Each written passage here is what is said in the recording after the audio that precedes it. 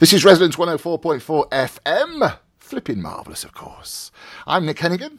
This is Literary London. How you doing?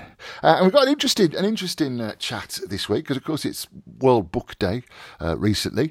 I was looking through some bookshops down on Charing Cross Road, and I came across a beautiful book. In fact, I just mentioned it there, Dylan Thomas, and it was from the Folio Society.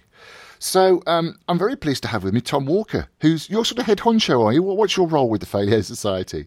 I'm publishing director, so I'm head of the good bit. Yeah, brilliant. And just we're going to talk about books, and we're going to talk about you a little bit as well. What where you came from and what you're up to. But just tell us what the Folio Society is and what you do.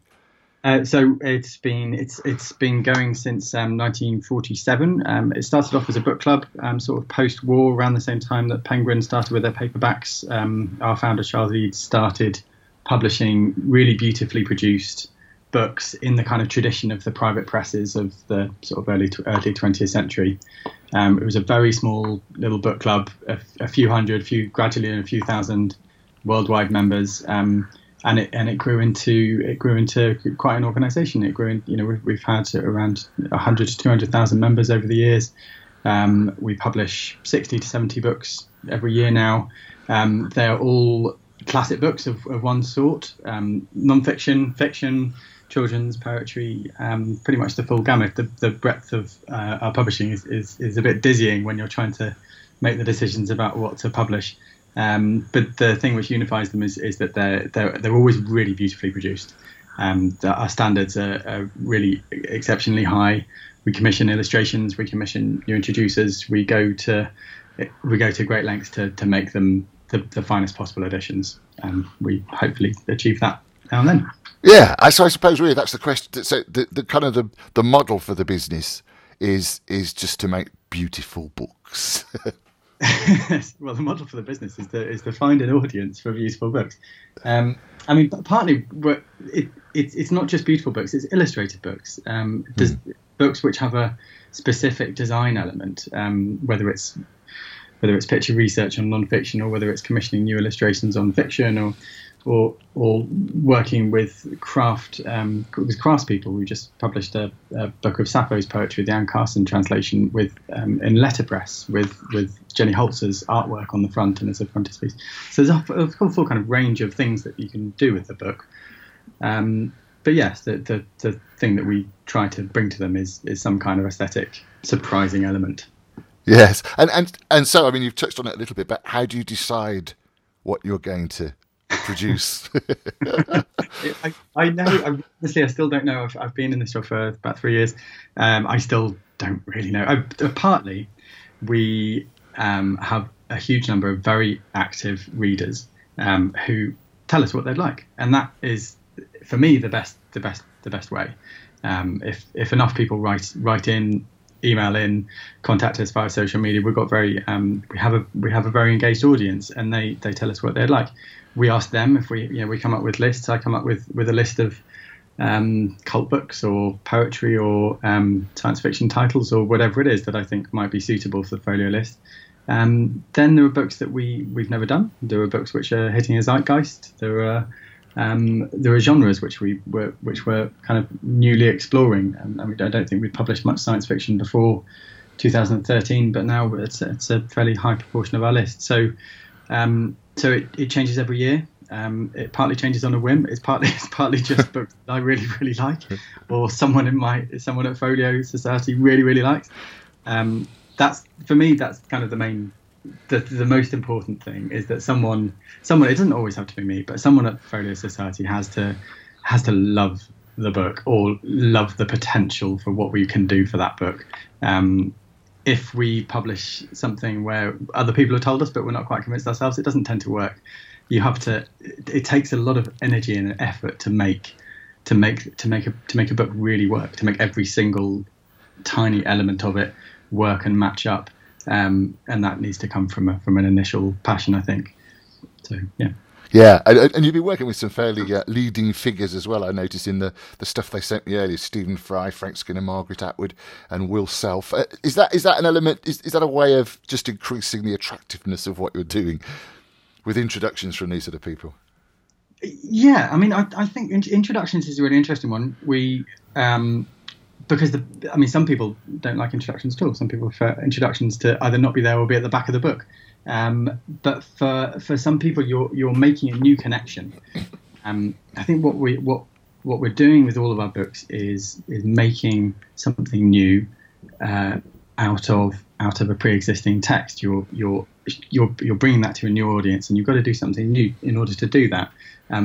Often that's illustration or book design, but it can be the right introduction, which just appeals to a new audience. I've commissioned Patti Smith to write on Wuthering Heights. I've commissioned an astronaut to write about Ray Bradbury's Martian Chronicles, and I've commissioned Frank Skinner to write about Ray Bradbury's Something Wicked This Way Comes. So it's the odd connections that I really like. Like in life, I think people from different fields often have unusual perspectives, and they'll say something new about a book which might have been around for 2,000 years. Yeah, it sounds fantastic. And so what about you? Obviously, we've all got to have jobs, haven't we? And yours sounds like a jolly good job, let me tell you. Have you always been a book fan? Because you're a Midlander originally, are you? Yeah, I'm from Shropshire. I am, as many people keep on telling me, a Shropshire lad. Brought up in Shrewsbury, and now live in London. I came to Folio. I think the reason why I stayed at Folio, I was thinking about this last night. The reason why I've stayed is because I think I've always been quite romantic about the physical connection to the book. I've always had a sense that whether it's a sort of tatty copy of Dick Francis or one of my sister's copies of Mallory Towers when I was 10, or whether it's The Hobbit or The Secret History or the Iliad, that I have a sense that the physical copy that I had made a connection somehow to the words inside, and I think that's quite a romantic, probably quite a niche thing. But I think it's the difference between people who get a book and immediately smell it, and people who get a book and immediately read it. I'm one of those who will smell it first and read it afterwards.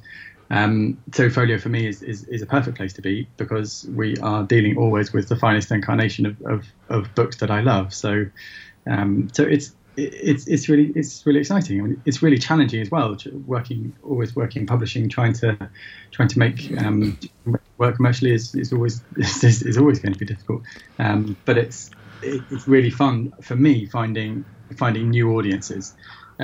Folio's got this amazing history of being a book club, and it's got it's had a fantastic audience over the years through that. But now we're finding a completely different and a new audience through different media, through social media, and they like different books. But the thing which connects them, luckily, is that they like great books. So as long as we carry on publishing great books, we'll be able to appeal to all these different people.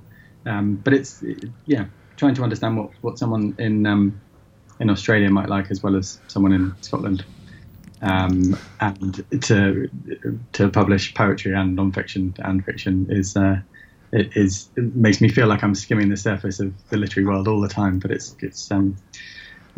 dizzying but great fun.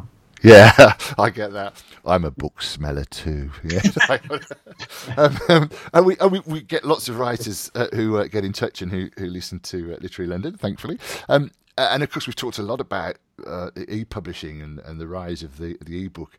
In a sense, you're sort of almost the antithesis of that, but you're using a lot of the modern kind of ways of communicating with people. So, I hardly need ask, what's your kind of take on the e-book and the rise of Kindle? I mean, as you say, we're one of the most digital of publishers in the way that we find our audience. Most publishers sell their books in bookshops. It's very rare to publish entirely online as the Folio Society does.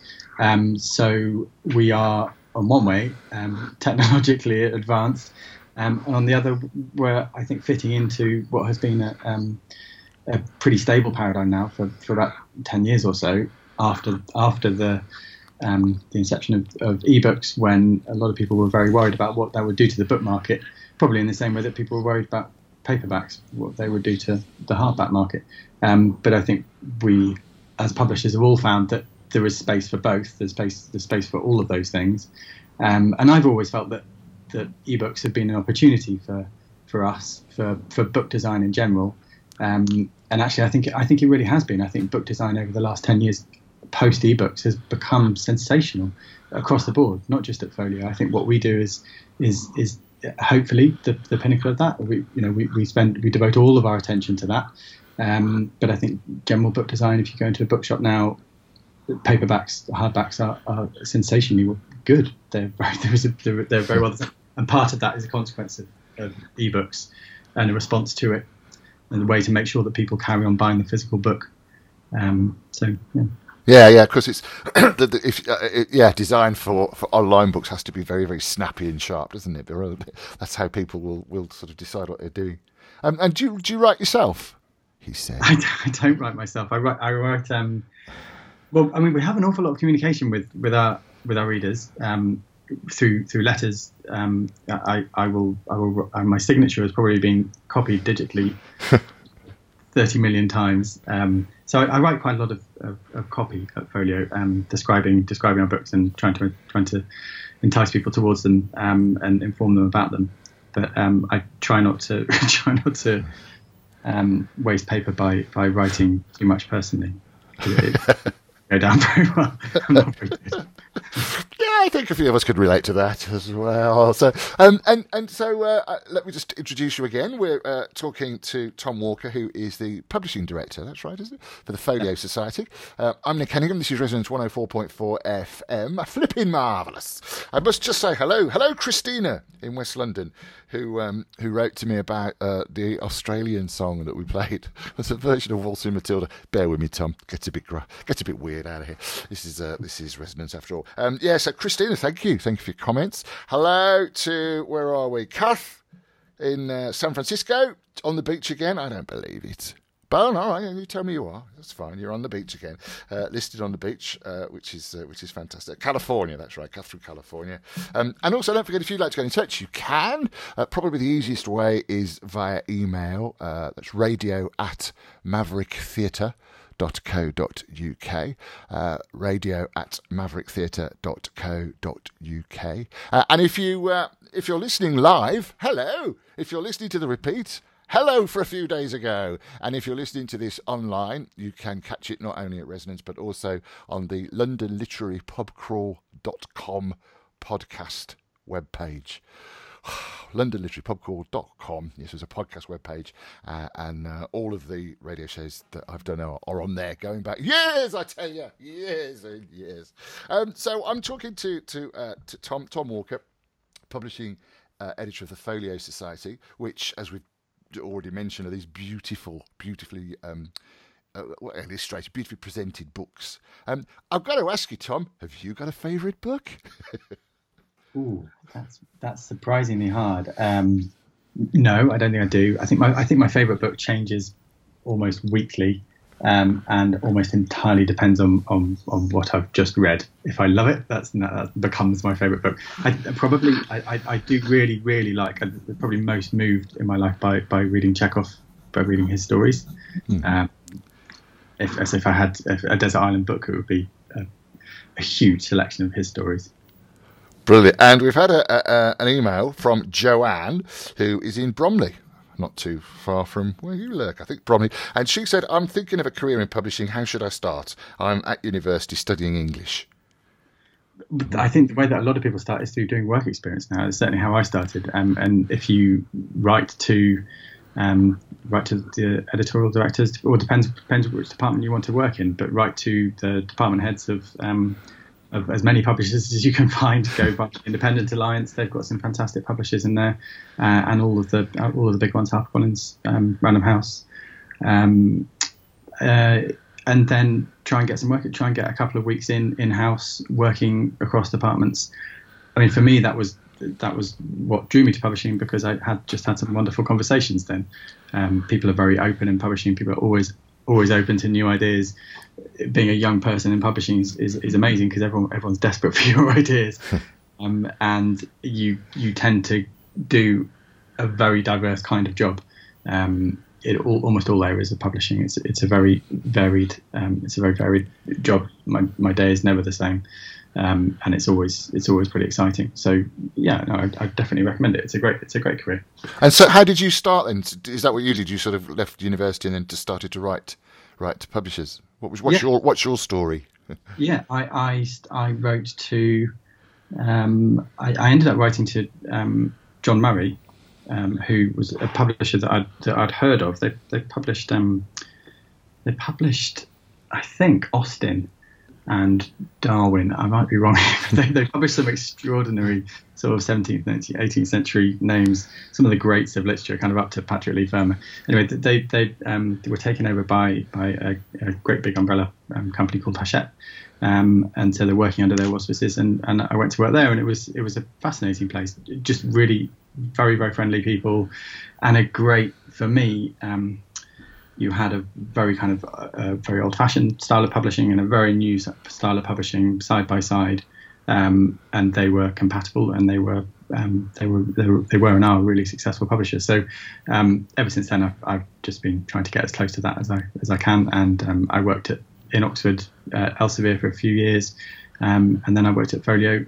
I've been there for 12 years. I started as editorial assistant, and I've worked my way up to editorial director. Wow, good for you. So it was tea boy initially. You've got to be prepared for a bit of making the tea. Is that still true? Yeah, I think that probably is true. But being in that position at a publisher is quite fun. Well, you'll sometimes be making the tea for Margaret Atwood. It's it's a bit more fun than making the tea for whoever. Yeah, I go to the London Book Fair. I've been there for the last couple of years with my little trusty microphone, and I'm always struck by what a massive corporate event it is. And yet, generally, I mean, actually, the big publishers won't talk to me without appointments, but generally, the people that I bump into, and of course, there's always the pub afterwards, are just kind of lovely people. I mean, just nice people, which I know is a strange thing to say, but I just from that once a year experience, you kind of get a sense that there's some good people in that biz. Yeah, I think that's right. I mean, you don't go into publishing because you want to make money or have that kind of side of career. You can do that, but people tend to go into publishing because they really like books, and if you like books, you tend to have you tend to like people. I think there is a pretty strong correlation there, and you tend to like engaging conversation. So, yeah, it's a great industry to work in. Yeah. And it's the book fair coming up soon, so I'll be there, don't you know? There's also one or two people we're talking about, and I'm not sure whether it was you, the news that fairy tales apparently are dying out. I'm not sure whether research was done, but apparently 2/3 of their parents admit their children have never heard of many of the classics. I don't know why that would be. Maybe Disney's got them all. I don't know. Well, I think Disney. I saw the same research. I think Disney's reinterpreted them all. I guess from sort of Sleeping Beauty and Cinderella onwards, and probably most children see incarnations of medieval fairy tales on film before they see them, before they read them in the books. But for me, it doesn't worry me. That particular statistic doesn't trouble me too much. The thing that worries me is children not reading. I don't really mind what they read. An updated version of a fairy tale seems like a very sensible thing to be reading. I mean, anything from Harry Potter to Winnie the Pooh to Stig of the Dump, they all carry elements of ancient fairy tale traditions within them. And if they engage children in the act of reading, then for me that's good. That's what you need. And a lot of the fairy tales that as originally written, Grimm, etc., were very dark and not for children. So they've always had, and they were originally very often they were verbal. They were read or sung. So they always have different incarnations. They always have different versions of those tales. So for that version to be updated and modernised, I don't see a problem in that.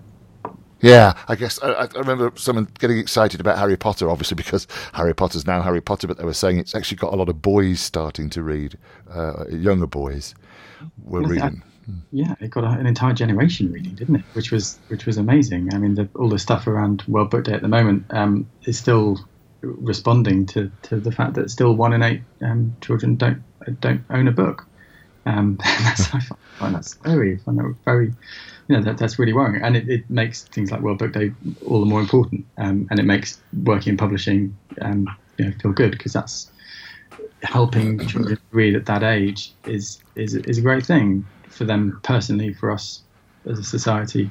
Yeah, I'm pretty pro reading, as you can tell. Yeah, well, absolutely. And why do you think? I mean, have you got any ideas why that statistic is so low? Why it's only 1 in 8 children that have a book? I think there's a very strong link to poverty, isn't there? I think the World Book Day has helped. They get a book out via schools, via book tokens, and my understanding is that in the last 2 or 3 years they've reduced that dramatically.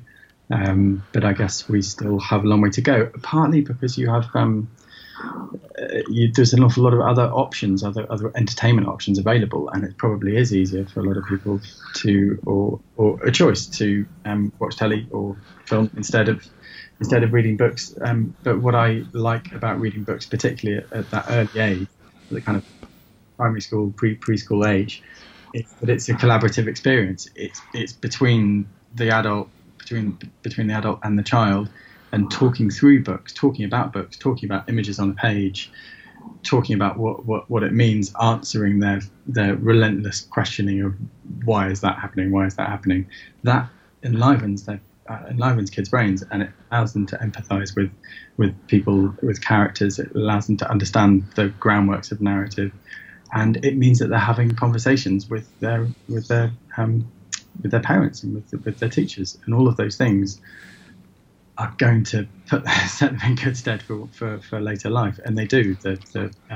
All of the evidence shows that reading is one of the key drivers for success in later life. Yeah, I suppose again that perhaps the rise of the tablet and the smartphone that tends to go to bed with children now, perhaps rather than books, may have something to do with it. Oh, I guess perhaps it's too early to tell. Perhaps. Yeah, I mean, I guess it is. I mean, I know that I'm liable to that as well. I definitely will take an iPad to bed as often as I will take a book, but I know that it's not good for me, and I know that I would prefer a book. I suppose, yeah, on the positive side, I suppose perhaps the fact you've got Kindle again, going back to the ebooks, means that they might take a book with them on their iPhone. Yeah. Kelly's been in touch from Chelsea.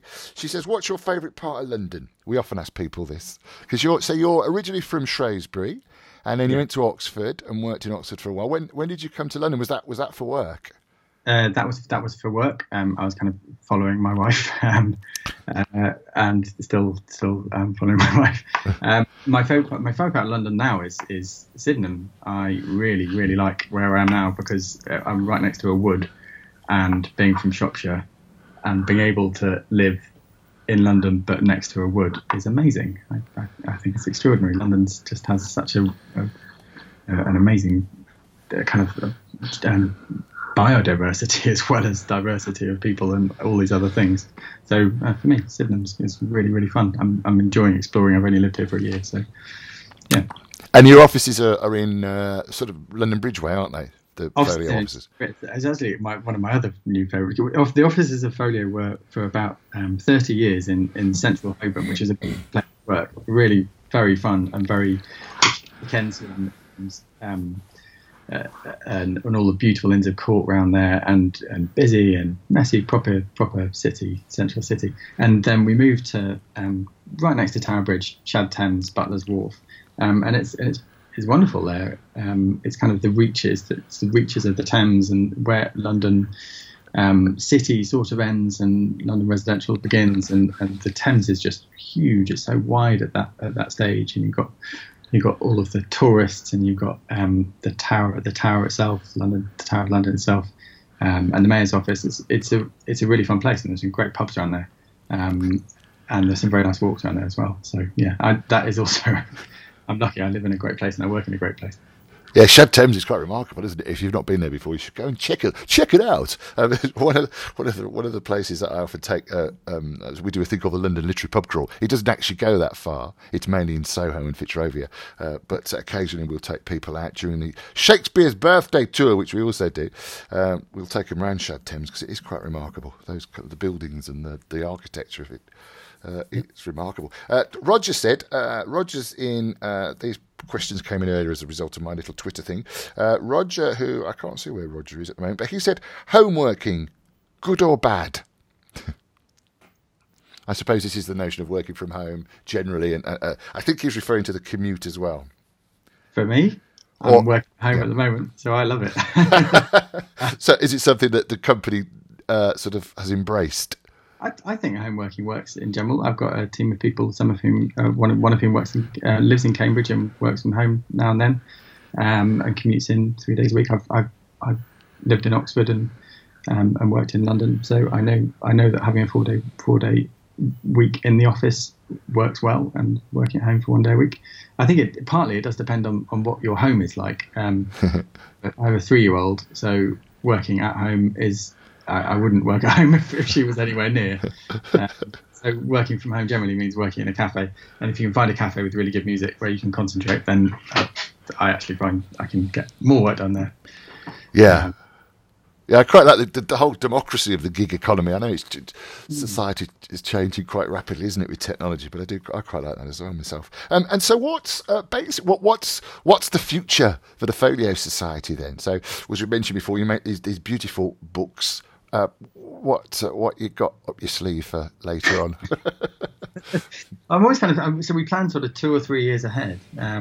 So I'm always thinking about. So I'm not really even allowed to talk about it at the moment. But I think what we're doing at the moment, which is trying to find within the sort of 60 or so books that we do some very high-priced, exceptional, limited editions, and we do this range of sort of science fiction, children's poetry, classic fiction, modern fiction. I think that range will continue, because I think people will continue in 10 years' time, in 30 years' time, people will be reading fundamentally the same things. I read Tenet of Wildfell Hall the other day for the first time. We're definitely going to be publishing books like that, but we're also, I mean, the book which I think best exemplifies Folio at the moment is a couple of books by Neil Gaiman, as Anansi Boys, which we only published in this last month. And it's such a beautifully made book. It's crafted by this artist, a Detroit-based artist, Francis Vallejo, and it's a great comic fantasy by a really, really brilliant contemporary writer, and it's got a great introduction by Nalo Hopkinson, and all of those things make for such a joyful experience of reading that book. So long as we can keep getting those elements right, getting the illustrations right, getting to the level of detail that other fellow book obsessives really love, then I think we'll be doing similar things in 10 years' time, probably with similar types of books. Yeah, fantastic. As I say, I've got a very good Dylan Thomas Under Milkwood on my shelf at the moment, which I picked up in a second-hand bookshop actually on Charing Cross Road. So, suggestions for any? I mean, if you ever have any suggestions for books, or your listeners do, I would always be listening. Which brings us nicely to how can we get in touch with you, or if people want to know more about the Folio Society, where should we go? You can go. You can definitely go via the website, but if you want to, you can just email me. It's tomw@foliosociety.com. I really do love listening and hearing from and communicating with readers. It's where ideas come from. It's where all ideas come from. So do feel free to get in touch. So tomw@foliosociety.com. That's me. Oh, brilliant! Thanks, Tom. And all the website is, what is it? Presumably foliosociety.com or something. That is exactly correct. Yes. Sharp me. Oh, cutting edge of technology. Oh, well, thank you very much, Tom Walker, who is the publishing director for the Folio Society. Thanks for your time, mate. Very kind of you. I hope you had a happy World Book Day, man. And you. It's going to be like Christmas, isn't it? Yeah, happy World Book Day, and perhaps we'll speak again. That'd be very good. See you. Thanks, Tom. That's it from me. I'm Nick Hennigan. This is Resonance 104.4 FM. Next week, all sorts of stuff. I'll see you then.